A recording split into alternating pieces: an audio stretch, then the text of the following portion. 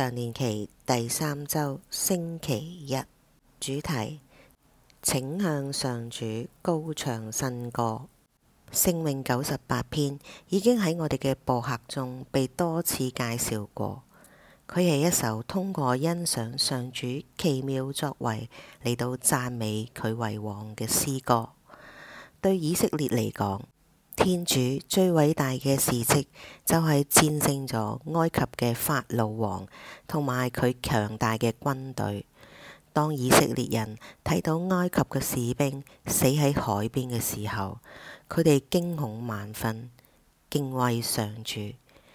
然後梅瑟同埋姐姐米黎盎向上主唱響咗一首歌，讚美天主榮耀得勝。天主戰勝咗埃及同埋軍隊嘅消息傳遍咗各地。當兩個以色列偵探嚟到耶利哥嘅時候，一個名叫撒哈布嘅妓女就喺佢屋企中為佢哋提供咗庇護。撒哈布仲話俾佢哋知，嗰個地方嘅居民好害怕以色列人，因為大家聽到佢哋出埃及嘅事。上主點樣使到紅海喺佢哋面前乾涸？基督徒對呢一篇聖詠嘅解讀中，認為福音書敘述嘅事件係天主嘅德能嘅最大作為，但係嗰一次勝利唔係戰勝咗一個專制嘅人類統治者，而係戰勝咗邪惡、罪惡同埋死亡強大嘅勢力。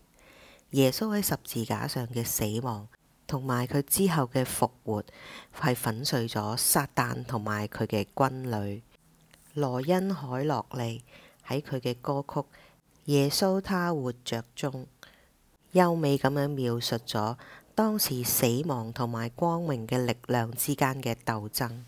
以音樂為背景，佢用咗以下呢一個敘述咗我哋救恩嘅故事。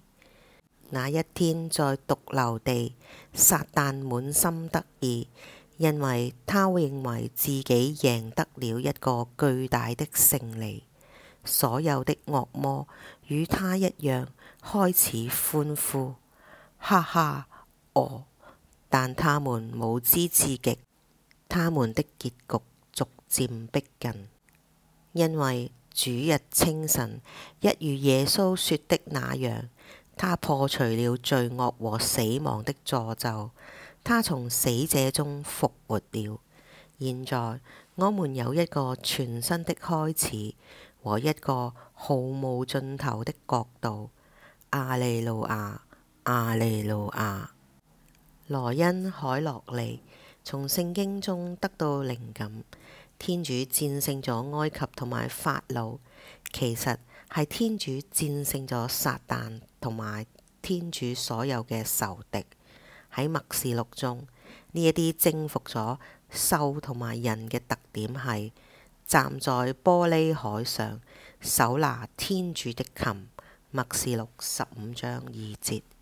佢哋喺嗰度做啲乜嘢？佢哋唱梅瑟嘅歌，唱羔羊嘅歌。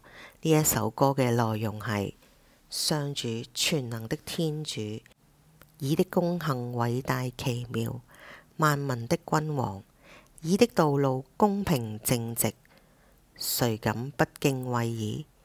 天主，誰敢不光榮以的名號？